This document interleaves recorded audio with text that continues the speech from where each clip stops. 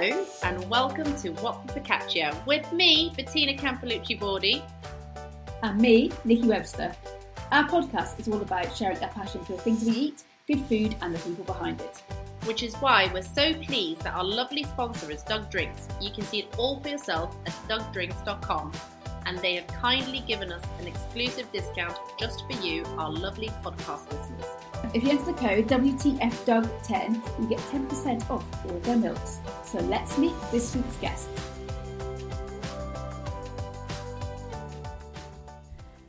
Today we have the great pleasure of chatting to the wonderful Jeffrey Bowdy, plant-based wellness and nutrition advocate. Jeffrey wants to spread the message that plant-based can be easy, healthy and also budget-friendly. Jeffrey, thank you so much for joining us today. No worries, thanks for having me guys, looking forward to it. Fantastic. So I would like to know, how did everything start for you?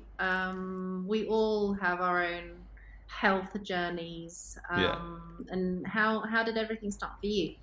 That's a really interesting story. So I was growing up, I played a lot of sport, played a lot of football, rugby, tennis when I was in school, and obviously when you're a sportsman, back in the day, you always think meat for protein, milk for calcium, the typical things that you're told.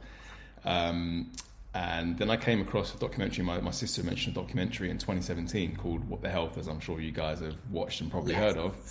And it was around the time I was kind of becoming a bit more open to exploring new ideas just about life. So I think the documentary really came to me at an interesting time because I watched it and overnight I completely transformed my diet. And bearing in mind I was a huge meat eater, 3-4 eggs in the morning, lean chicken breast in the afternoon, fish, like so many animal products. It was ridiculous. A lot of cheese, a lot of milk.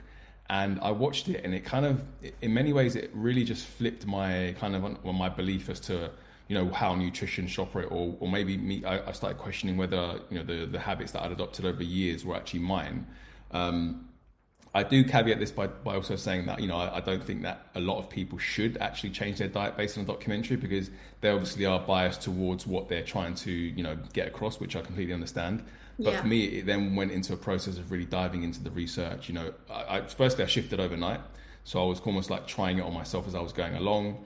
And I'm very I'm a big learner. So I love to learn. I love to read scientific papers. And I really developed a desire to start reading and learning about plant-based nutrition and how to optimize it for health, wellness and performance, and not just removing animal products for, from the perspective of animal welfare, for example. I really wanted to still maintain a good level of training in the gym. I wanted to recover well. I wanted to be fit, healthy and strong. So that kind of went down that rabbit hole, and then started just creating a few recipes and trying them out. And then I decided to start sharing them on social media. And I wasn't really much of a social media person before. In fact, I absolutely hated it. And then I just started to gain a bit of traction as I was kind of just basically just sharing my learnings and my experience and my journey with everyone in terms of what I was learning, the kinds of food that I was eating and what I was creating. And then, I just grew like a real huge passion for it.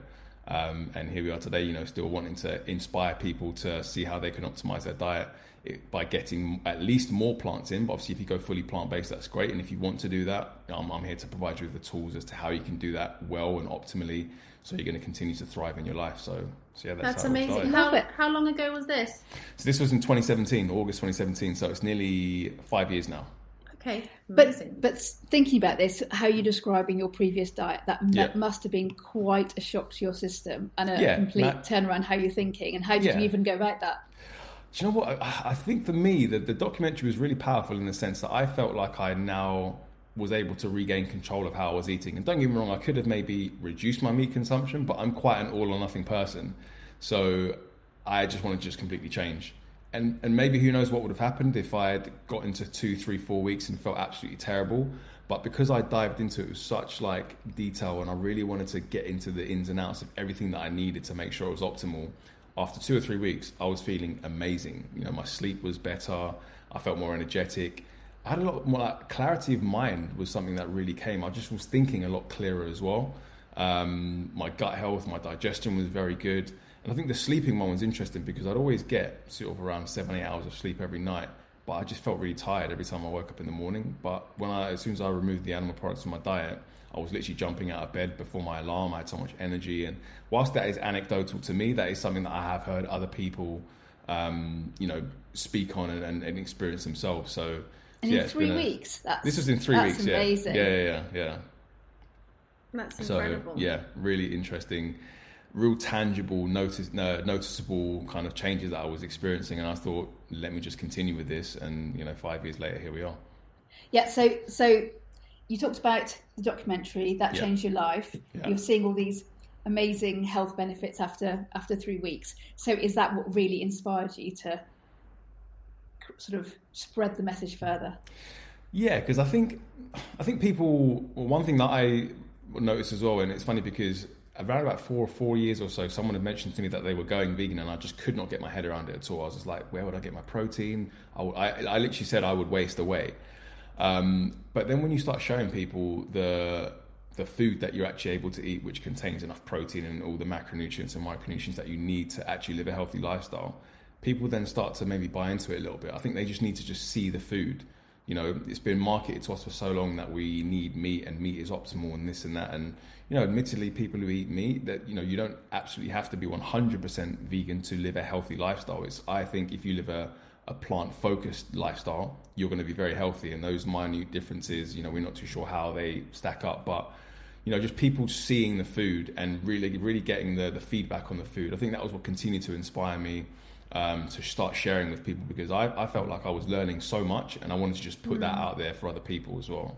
We've probably felt the same, didn't we, Bettina? Pardon? We've probably felt the same, didn't we, in terms of our definitely. journey. It's sort of it. Yeah, I guess when you start sharing, more and more people sort of get on board. So your blog is called Wealth of Health. I like that name. Yes. Very, very nice. And it's about vegan recipes and nutrition. Yeah. We've talked a little bit about your ethos, but what is the ethos and sort of background to the recipes that you are sharing, other than being vegan? Yeah. So again, I think from my perspective, I'd grown up with a sporting background. I'd played, low-level professional football and semi-professional football in the UK, and I'd been abroad and played. And I'd always, with the limited knowledge that I had about nutrition, I always thought I was doing the best from an athletic perspective. So yeah, lots of protein and, protein powders and supplements and sweet potato, broccoli and brown rice and things like that. So the shift that I made, I really wanted to still have that focus, but also make the food look appealing. I'm someone who maybe has a little bit of OCD in terms of how I want things to be neat and tidy. So I think that also translates to my food as well. And I think if it looks better, it probably appeals to people more. So I think just the visual element, but also, just wanting to maintain health, wellness and performance. And I think I've got that as a tagline on my website, and just making sure that people know that when they come here, you're going to be seeing some quality vegan food, but there's also going to be blog posts that you can read about the nutritional value of certain foods that you're going to be getting into your diet, and just allowing people to adopt it in that way. So it's a real health focus for me. Yeah, I mean, I certainly agree. I think you have to make food look amazing first, don't you? Yeah. I mean, if the food's looking grey and sad and boring, whether it's vegetable based or meat based, it's not going to be that inspiring. Yeah. So I can completely agree with that. So what would be your top tip in terms of getting that extra nutrition and vegetables and all the good things into your diet? Top tip for me, I would say just focus on diversity, because the thing is that when you shift to a new diet, you tend to maybe go towards a lot of the foods that you might be quite comfortable with. But we're now seeing that in terms from a gut health perspective, getting a multitude of plants into your diet across the week, 30 to 40 would be a good start. Loads of different fruits, nuts, vegetables, seeds, legumes, whole grains, just getting a wide range of foods across the board. And I think that was one of the things that I really started to see in terms of that. When I shifted to the lifestyle, I thought, many people would maybe think that you're going to operate from a position of lack. But actually, if you really broaden your scope and see the amount of foods that are out there, there are so many plant foods that you can get into your diet. So it's all about that diversity, getting as many different plant foods into your diet as you can, and that will set you up for success. What do you think, Bettina? What's your top tip for? I think getting as much diversity as possible. As cheesy as it sounds, eating the rainbow. Yeah. I think subscribing to VegBox is something that Nikki and I both believe in, and you tick the sustainability and local aspect of things, and also you've got so much choice now in terms of choosing a VegBox from different price ranges. Yeah. I think what's really interesting about reading through your blog and your social media posts is that including more plant-based ingredients into your diet doesn't have to break the bank. And I think veganism and those type of products is associated with being expensive. So, or can be, certainly. Yeah, it definitely can be. I always say that, going into, I'm not going to mention some well-known supermarkets here, but you leave with 2 bags and it's like you're in the hundreds of pounds. Yeah. So what would be your top tip in terms of people who think that eating more plant-based automatically means that it's more expensive? What would you say 3 things that people can sort of do that doesn't break the bank? So I'd say the first thing, if you're looking to avoid breaking the bank, is focus on whole foods and I guess get into the mindset of cooking from scratch. Because cooking from scratch, whether you eat plant-based or you have animal products, is going to be cost effective if you pick the right ingredients. And if we're thinking about plant-based foods, like some of the most common ones, sweet potato, beans, lentils, brown rice, wild rice, buckwheat, these aren't expensive foods. These are very, very cost effective foods. And if you cook them in bulk and you have them across the week, you're really going to be able to save yourself some money. So making sure that you get that focus away from the convenience element and, sticking to the whole foods. And then following on from that, minimizing the vegan processed products like your Beyond Meats and your vegan ice creams and those types of foods. The reason why they're so expensive at the moment in comparison with their animal-based counterparts is really supply and demand. There isn't the market really for it as of yet. Even though it's growing, it's not there as of yet.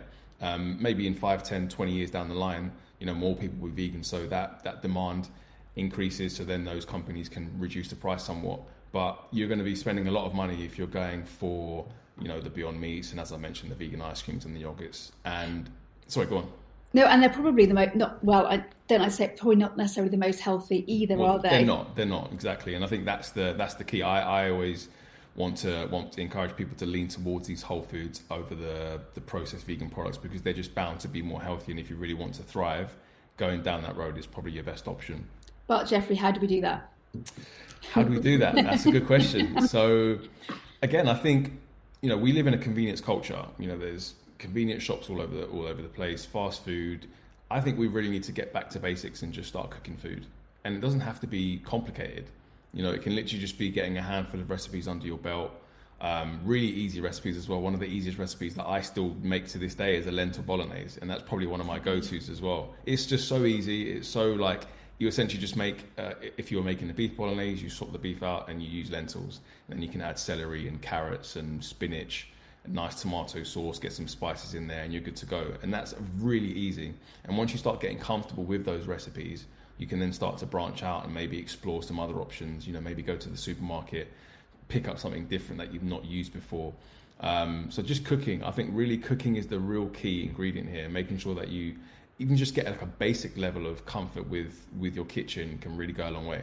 It's developing your little repertoire, isn't it? Once you've got a few core meals down.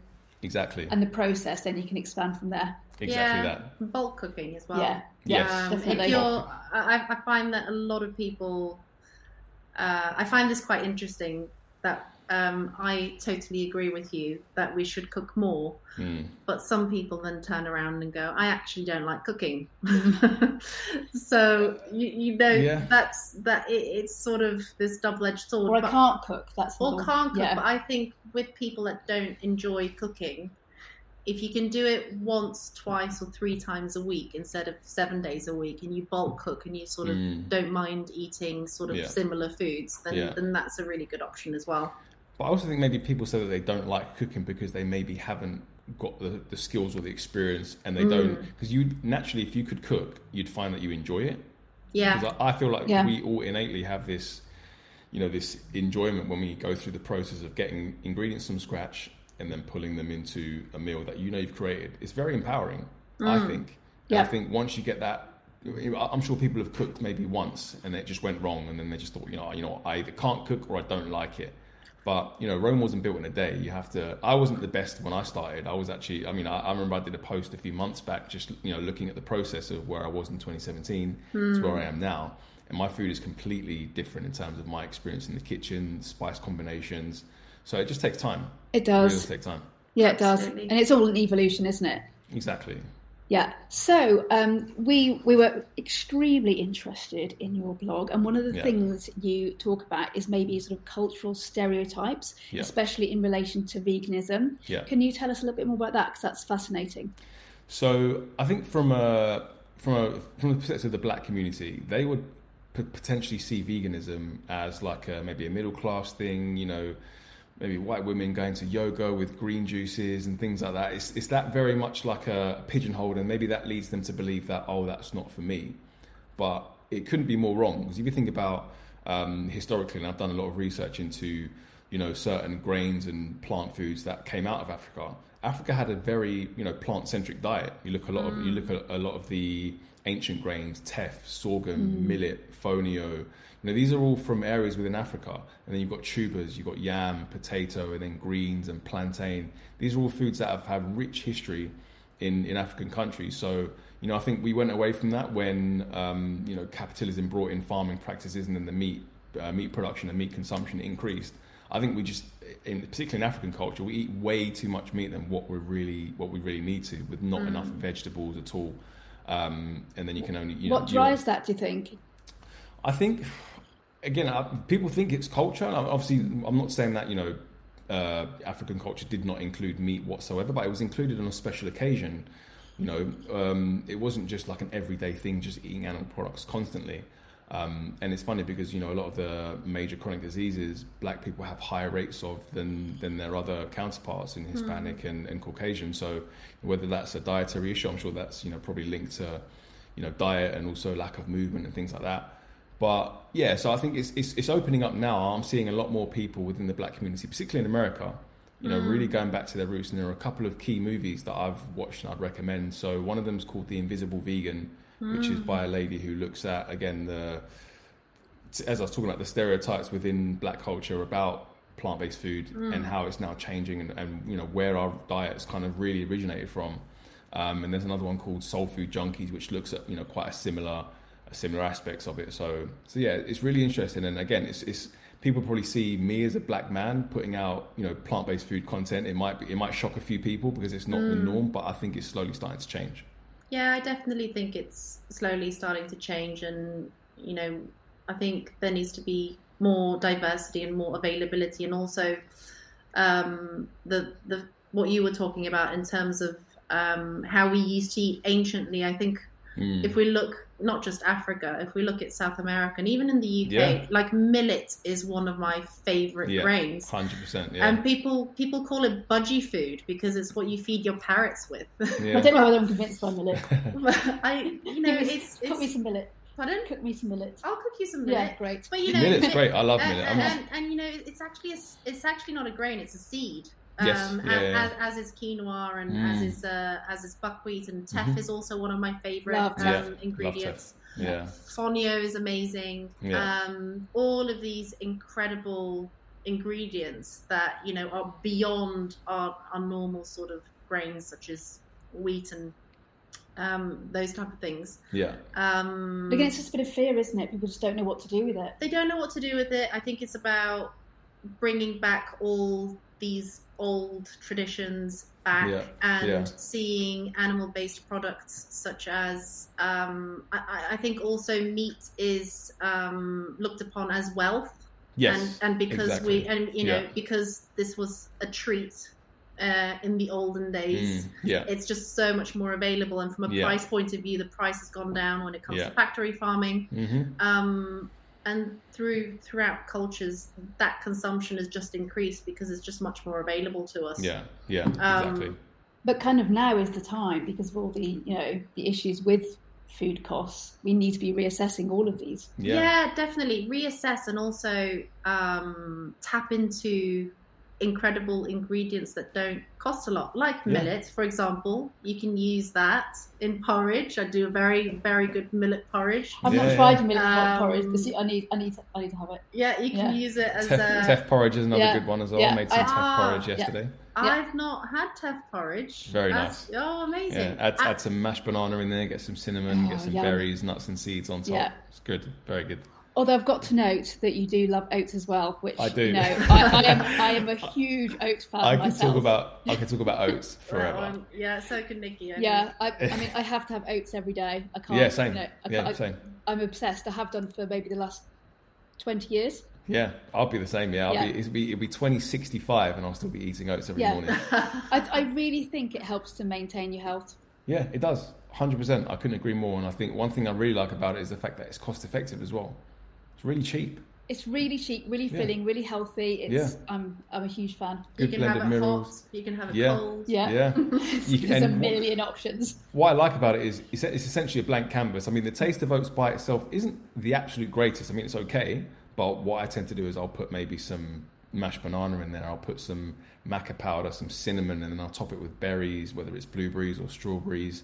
Get some nuts and seeds in there, get some walnuts, pumpkin seeds, hemp seeds. It's a blank canvas. You can do whatever you want with it. So I literally have these containers in my kitchen where I have like hemp seeds, pumpkin seeds, flax seeds. So I'll just every morning, I'll just put something different on there. And it just makes it exciting. Put some cacao in there as well. Yeah, delicious. Yeah. Do you know what I tend to do? I sometimes have the triple oat. So I'll have oats, oat milk, and oat yogurt. Wow. The triple threat. The triple threat. Yeah. I love it. I love that. I might have to give that a go. Yeah, I recommend it. You've got an ebook with lots of recipes. So how does one get hold of your ebook? So my Eat More Plants ebook is on my website. It's on the Wealth Health, it's on the store there. And I also recently put out a oatmeal ebook because I made some oatmeal recipes over the course of a week. So it's almost like 7 days of oats. And I made a post about it, and it was, people kind of liked it, and they were like, oh, can we get the recipes? And I just thought, why not just create an ebook and just give it to the community for free? And then, I just gave it to the community for free, and everyone loved it, and it's been sharing the recipes. There's a particular one on there, turmeric golden oats, which people have been liking. So getting turmeric in there, turning it orange, getting some raspberries, flax seeds, and chia seeds on there. Gorgeous. So that's been received well. So, and I'm really glad, people. I just want people to understand that oatmeal is one of the easiest swaps you can make in your diet to eating a healthy breakfast. Making sure that you pair it with. I always tend to put plant protein in there as well, and a good source of fat, just to make it really rounded. And as I said, it's a blank canvas. You can do whatever you want with it: berries, nuts, seeds. Yeah. Just do whatever you want. Gorgeous. I love it. This is a big question. This is a big one. So you have to think about this. How can we all become healthier? Okay, so the way I see it is that I think people broadly speaking, know what to do when it comes to being healthier, eating less processed foods, moving their body a little bit more, managing their stress. I think the problem is that people try to do everything at once. There are so many people who want to maybe go healthier and want to shift to a healthy lifestyle, whether that be plant-based or otherwise, but they try and do everything at once. Yeah. I look at it like this. If you think about a baseball game, right? You don't necessarily need to hit a home run to win the baseball match. You can just hit, get to first base, get to second base, get to third base, and then you can eventually rack up enough runs to win the baseball match. That's the way that I see shifting to a plant-based diet or shifting to a healthy lifestyle. It's very small incremental steps that you just need to make to stack up those habits to succeed over time. And whether that be making, a switch to 1 day a week plant-based, or even just one meal a week plant-based. You start off with a bowl of oatmeal, or you maybe make a lentil bolognese. Or maybe you shift, you swap out, Diet Coke or whatever it is for water. It's just making those small changes that are going to stack up over time, because that makes it more sustainable. And when people shift, they try and do everything all at once.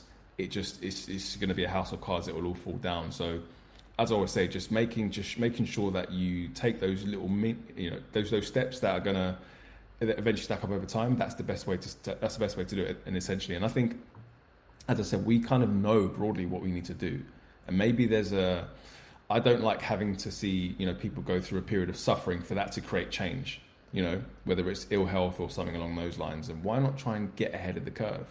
Why not? I don't think many people nowadays truly know how it feels to, feel really vital, feel really healthy. But we know what to do. We know what we really should be doing. So it's just a case of trying to exercise that discipline, getting in community with others who want to succeed in the same way. Because I know it's always quite difficult where, you've got a group of friends and one of them maybe wants to live a healthy lifestyle or want to do something beneficial, and then the others will pull them back in, that crabs in a bucket analogy. So getting into community with people is always a really good idea, and then you can just do it together, because, together we're always stronger as a community. So yeah, like, those are the things that I would say. Small steps. Small steps is the biggest one for me. Take those small steps, stack them up, and it doesn't matter how long it takes. Focus on the process as opposed to the end goal. And I think that goes for everything that you're trying to achieve in life. If you always try and focus on that end goal, if you don't see it as quickly as you want, you might just end up falling off and going back to what you feel comfortable with. But trying to find a way to enjoy the process is the best way, I think. Absolutely. I think that there's so much wisdom in what you've just said. I have a question that I get a lot. Yeah. I know what I usually say. And basically from running loads of retreats and people usually come for 7 days. Some people are not vegan and they go sort of nosedive into a plant-based diet for a full week. Yeah. Obviously one of the questions that pop up is how do you get your protein? And I guess from an athletic point of view and background, what do you say to people when you get that question, and especially when it comes to exercise, because I find that people will accept it if it's just sort of normal life, but the bounce back is, well, I'm exercising loads, therefore I need loads of more protein. That is true to a degree. I think if people are worried about getting enough protein because they're training, just throw a protein powder in there. Protein powder is synonymous amongst the training kind of community, whether you're plant-based or not. If you want just that bit of extra protein, 40-50 grams of protein powder a day is a really easy way to help meet your goals. But if you're trying to keep it to whole foods, then I think a question that I would maybe go back to a lot of people is, okay, so how much protein do you actually need? And not many people actually know that answer to that question. We're always told, more protein, but we don't actually know how much is optimal, So again, it's a case of just seeing the protein rich foods that are out there from a plant-based standpoint. Tofu, tempeh, tempeh is probably the best one in terms of the amount of protein per 100 grams. I think you've got like 30 odd or something like that. If you get that in a Buddha bowl with like quinoa and things like that, you can easily get 40-50 grams of protein in a meal very comfortably. Tofu is the same. Pulses. But yeah, lentils, beans, chickpeas, there's a million types of beans. Like, there's so many to reel off. Again, protein powder in there, quinoa, decent amount of protein. And then, other grains, teff, buckwheat, as we spoke about, those have got a decent amount of protein. Seitan as well is another one. If you want to make that's got, really high protein for relatively low calories as well, which is good. So yeah, I think there's so many ways in which you could do it. And again, people maybe overestimate how much we need. There's papers out there that look at. It's not much at all, really, is it? Yeah, well, between 1.6. I think the overall RDA for everyday, for the everyday individual is probably quite low. I think it's like 0.8 grams per kilo of body weight. I think that's a little bit low. I think that should be more around 1.2 because we do know the importance of protein as you age in terms of sarcopenia and osteoporosis and bone density and just general overall health.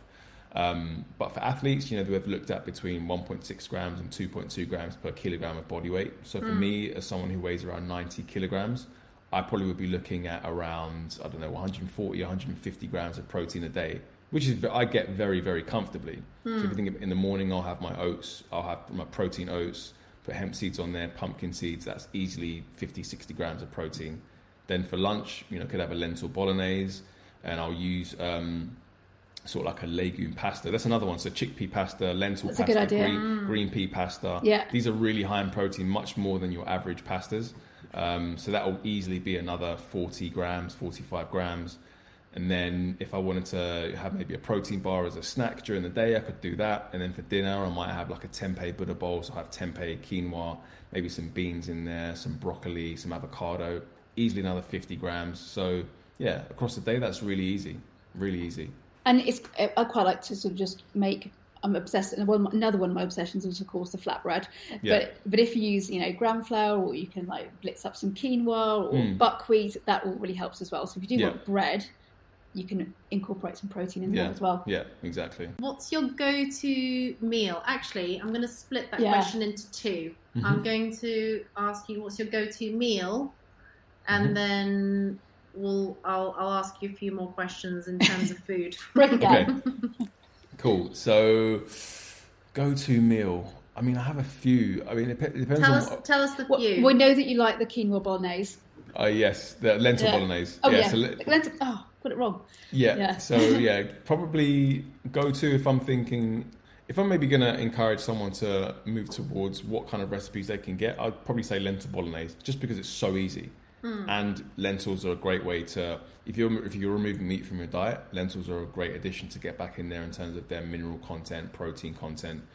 Similarly, comparable to meat in that regard, if you get the right blend. So yeah, lentil bolognese, and adding like a chickpea pasta or a lentil pasta or something like that to increase your protein content as well. I have another meal that I really like, which is a creamy cashew pasta. I saw that's on my Instagram. So you boil your pasta as normal, and then make a sauce from soaked cashews, basil, olive oil, garlic, nutritional yeast. Get that in there and add some sauteed kale and cherry tomatoes. That's one of my favorites. Absolutely love that one. And then I'd probably just say a simple bowl of oatmeal. Good go-to. Very easy. Again, you can blank canvas. You can do whatever you want with it. I typically tend to put a plant protein powder, which I'll use a fermented pea and hemp protein. And then I'll get some, most of the time it's blueberries, but occasionally I'll get into like strawberries and raspberries. But blueberries are really my go-to. Hemp seeds, again, really mineral rich, zinc, magnesium, decent source of protein as well. And pumpkin seeds, I love them as well. So I'd say those are my 3 go-tos. That sounds great. What about a special occasion though? If you're really pushing the boat out, what would you do? Cheat meal. Yeah. Cheat meal. Do you know what? I don't necessarily like the idea of a cheat meal. I don't, because I feel like a cheat meal implies that I'm cheating on my diet, for example. But I feel like the lifestyle that I live, I think cheat meal is really rooted in diet culture. Yeah. Whereas I agree. if you live a healthy lifestyle, if I want to go to, I don't know, Neat Burger and maybe have like a plant-based burger with something that I might not eat all that often, I never think, oh, this is a cheat. I'm just like, well, this is part of my lifestyle. If I operate at a 90% or 95% whole foods, and 5 or 10% of the time I just do whatever I want and maybe have some sweets or a vegan cheesecake or something like that, I'm going to have it with no qualms and no kind of regards for thinking that, oh, I'm cheating on something. So yeah, I'd say cheat meal, maybe no, but treat meal. Yeah, like to treat we all yourself. need treats. I like treat meals. That's a good word. What would yours be, Bettina? If you can have a real treat. If I'm going to have a real treat, I don't know. I'm not like, my husband's got a massive sweet tooth. Doesn't he? And I don't really. Me neither. So I don't know, like French fries. I love French fries, but it's not something that I eat every day. No. I'm just a massive bread fan. You love bread. I love bread. That's exactly the thing. But it's everyday food. It's not a cheat meal. No. Yeah, it's not a cheat. Yeah. Like some people go and then they'll have like a horrendously greasy pizza, and it'll be like, oh my god, this is my cheat meal. I mean, I never do that though. No, I'm just like, like, feel horrible. I know. I'm just hummus and bread, lovely. Yeah, that's the thing. I never really like, as I said, people go on these, cheat meal binges and they go and eat a whole load of McDonald's or some other fast food, Burger King. I tend to avoid it because I just think that makes me feel terrible. I just don't. Foods, I don't actually really like consuming those foods anyway. Would I consume a vegan pizza on a regular basis? Probably not. Would I consume like a Neat Burger, like a plant-based burger on a regular basis? Probably not. So having those foods every now and again is probably not so much a big deal. But I tend to steer clear of foods that I know aren't actually going to make me feel good. They're probably going to make me feel sick. I couldn't agree more. I wanted to ask you what is next with Wealth of Health? Like, where do you see yourself, and what's the end goal of everything that you're doing? I mean, I want to inspire as many people as possible in terms of, really from a perspective of taking control of your health, because we know that society it's not really kind of geared towards, encouraging people to take full control of their health, and I think plant-based nutrition is a good way to start. Yes, there are other elements, getting good quality sleep is a huge one. Making sure you're exercising and training and moving the body a lot across different planes, that's another huge one. So I would say, what is my aim? I don't actually really know what my end goal is, but I think the process along the way, I want to inspire as many people as I can on a huge scale. Yeah. Whether that's continuing to do things on social, whether that's continuing to do things across other mediums like YouTube, I love speaking, so I really enjoy public speaking. So that's something that I've done a little bit of in the last year. And I think just to continue to add value and put that into the world, that's my focus. Whatever that looks like, I'm open to seeing how things things unfold. I have a few targets. For example, I would love to write a book. I think that would be a really great way to. I was just going to ask you about that. Yeah, I would love to get. I think that would be a really great way to get my message across from a health and nutrition standpoint, and really put some great recipes in there for people to really tap into the power I think that plant-based nutrition has. But I think it's always important to to live in the present moment and live life fully. I had a lot of in the last sort of year. I've had a lot of personal things that I've had going on. It's really kind of taught me to really just be present, because life can go at any moment. So I focus less on the outcome, but as opposed to the journey. Like every day, am I impacting people? Am I giving value to people? Am I learning myself? Am I creating a community where people can be healthier? They can live better, live longer. If every day at the end of the day I can look at myself and I can be like, yeah, you're doing that, then I feel like I'm on the path to where I want to be. Oh God, yeah, it's inspiring. Amazing. That's a TED Talk right there. Yeah, exactly. But it is. I think if we only think about the outcome, and the outcome isn't exactly what we expect it to be, then that's just you're inviting negative thoughts there sometimes, aren't you? Yeah, absolutely. Yeah. I'm very much into positive thinking and enjoy the process. And fear holds a lot of people back from moving forward. Yeah, 100%. Fear, and also really wanting to control the outcome of everything. And this is something that I was like, for a number of years. But I read a book, and I'm sure you guys may have heard of it, called The Power of Now. Yeah. So that book completely changed my perspective on pretty much everything about life, in terms of all we have really is the present moment right now. Like all I'm thinking about right now is doing this podcast with you guys. I'm not thinking about like, oh, where's this going to go, or have I got any other things going on, or things like that. That will take care of itself. And focusing on that present moment consciousness allows you to, really just enjoy the present moment and not think too much about the future, because we always tend to create really dark and bad and fearful moments if we think about the future. I think that's really strange, because we're thinking about moments that haven't even happened yet. Exactly. So in the past, we shouldn't let our past dictate where we are in the present. I think the past and future always have quite a detrimental effect on human beings. And that's not to say that it's not good to be forward thinking. I think it's good to be forward thinking somewhat, but we have this present moment where we can enjoy what we have. And I think that's what I really try and root myself in. Think about in this moment: am I encouraging people? Am I giving people value? Am I being healthier myself? And I want to just continue to. I think for me, a mark of success is inspiring other people. If I can inspire other people to be healthier, then my job's done. I think that's well, you've inspired me today. I think that's a great way of thinking. I think one thing that's always sort of sat with me is to let go of expectation. Yes. Because you have got no idea what's going to happen, and you can expect something, and it's going to go. There's like thousands of different ways a situation can go into. Exactly. So if you walk into a situation or in life and you have no expectations, you'll be pleasantly surprised over and over again. Yeah. Whether it's positive or negative, and you take that learning and you sort of move on with life. I've got to say, I do actually think I actually have no expectations of anything. Yeah, it's good. Well, that's good. It's a really good place to be. Yeah, because I think what it does, it doesn't set you up for failure. If we really have an expectation of how something's going to go, but it doesn't quite fit that, we then tend to think, we're out of control. Once we start moving out of control, we move into that state of fear. Yeah. So just live life, and obviously you want things to turn out a certain way, but if it doesn't turn out that way, then that's just how life is. And so many people are just waiting for something that's going to make them feel better, like the weekend or the holiday or this or that. Yeah. And they have all of these ideas in their head of how that's going to be, and it's never that. Exactly. Whether it's like, I'll be happy once I have money, or I'll be happy once I'm in a relationship, or I'll be happy once I've got X, Y, Z. And then you get to that thing, you've built it up in your mind so much, you get to that point, and it doesn't actually meet the expectations of what you thought it was going to be. So then you're on to the next thing.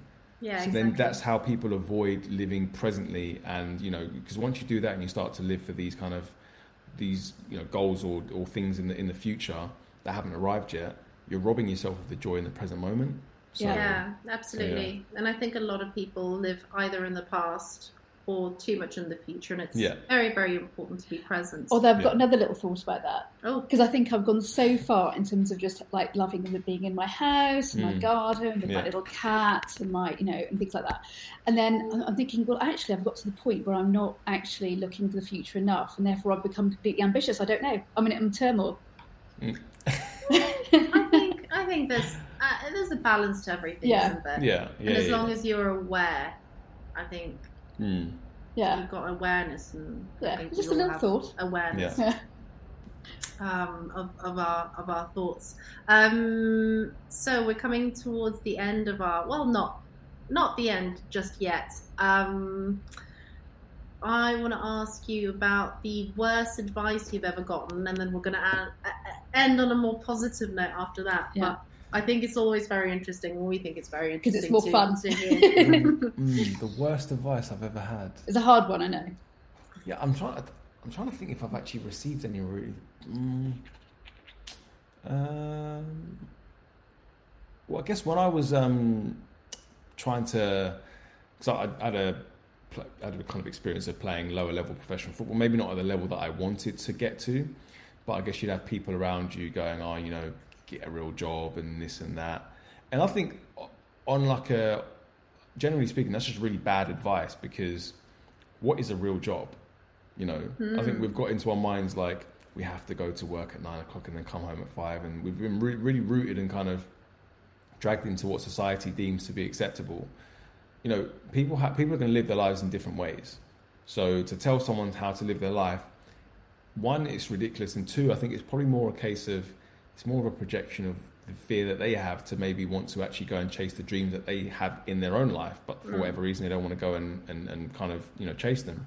So they'll take the simple option. So I think encouraging people to kind of give up on their goals or their dreams or whatever, that's just terrible advice. I agree. Yeah. And on the flip side, what is the best advice you've ever been given?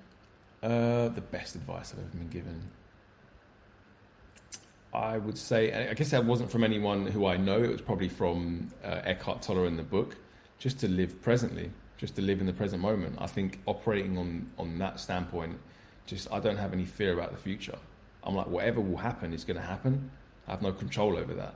Yes, I can control what I can control. So, being healthy and what the food that I put into my body, and whether I go and walk and train in the gym, managing my stress levels, my stress response, getting good people around me. That is, those are things that I can control. So yeah, I'd say, being in the present moment and not really focusing too much on what is going on around me is the best possible advice that I guess, Eckhart gave me.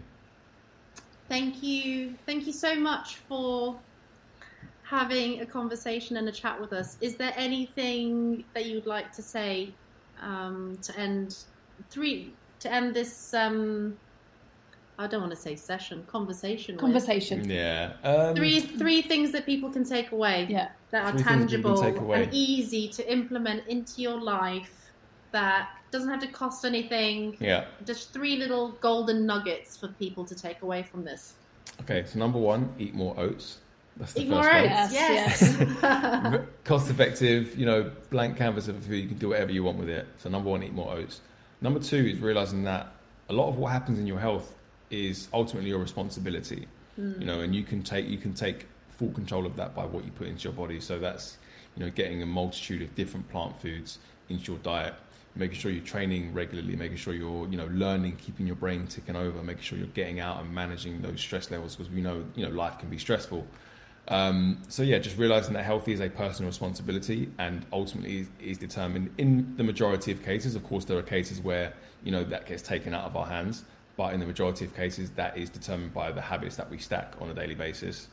And 3, in terms of those habits, if you're new into, trying to achieve a healthy lifestyle, whether that's plant-based or plant-focused, take it one step at a time. It does not have to be the full home run. You can make sure that you take those little steps, whether it's, as I said, 1 meal a week, 1 day a week, just slowly build up your repertoire of recipes, and don't focus on the outcome, but focus on loving the process, and that will get you there eventually where you need to go. Such good advice, and so doable. Yeah. It's definitely so doable. What a pleasure, Jeffrey. Yeah, thank you. Thank you so much. Thank you so much. I appreciate it. Thanks for having me.